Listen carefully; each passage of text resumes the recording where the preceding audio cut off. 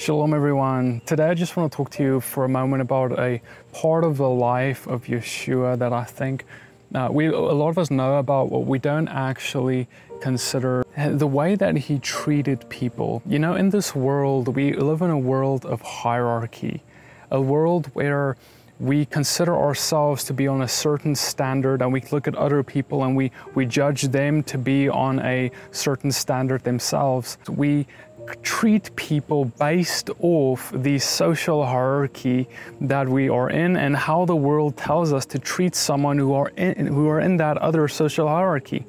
But when Yeshua showed up, the revolutionary aspect of his life was how he, despite being an esteemed rabbi of sorts, treated people who were the least in society as being the greatest of society.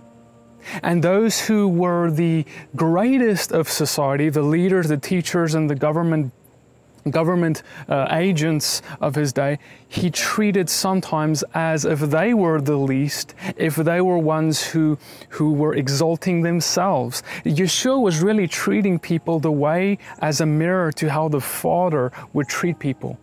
Because ultimately the Father tells us that in the coming kingdom, the greatest will be least and the least will be greatest. Now my question to you is are you treating people today in the world that you are around you as they will be treated in the kingdom? Or do you treat people in this world the way that the world expects you to treat them?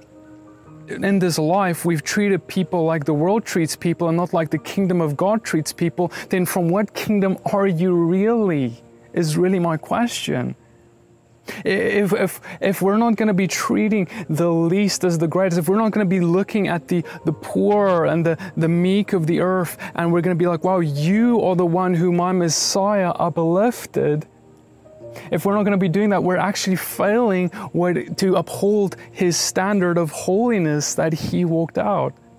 You see, there's this deeper place that he is really calling us to, and I believe he's calling you to treat the sinners of the world and those who need a hospital, those who need a doctor, in the ways that he treated them.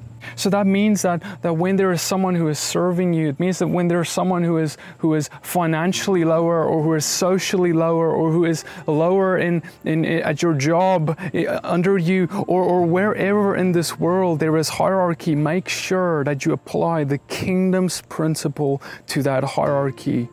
Because ultimately that will mean that the Father is pleased. That will mean that you consider yourself most humble. That means that you do not consider yourself as greater than you ought to be considering yourself. And that means that you will be ultimately the one who is exalted before the Father because you did not exalt yourself.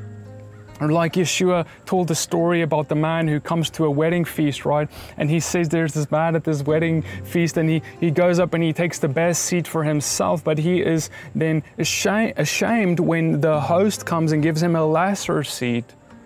But rather the man who takes the lesser seat from the beginning and the host comes and gives him a better seat is a man who is honored and exalted by the host. And so in the same way, I want you to be one who is exalted by your Father. You as being one who humbles yourself, but receives a better seat, even closer to him. But let him be the one to promote you. Seek him in the secret place and he will exalt you in the open. But if you seek him in the open and that's your relationship with God, it's just about religious things. It's just about showing others how religious you are. That's the point. That's the heart behind it. Then you will be humbled.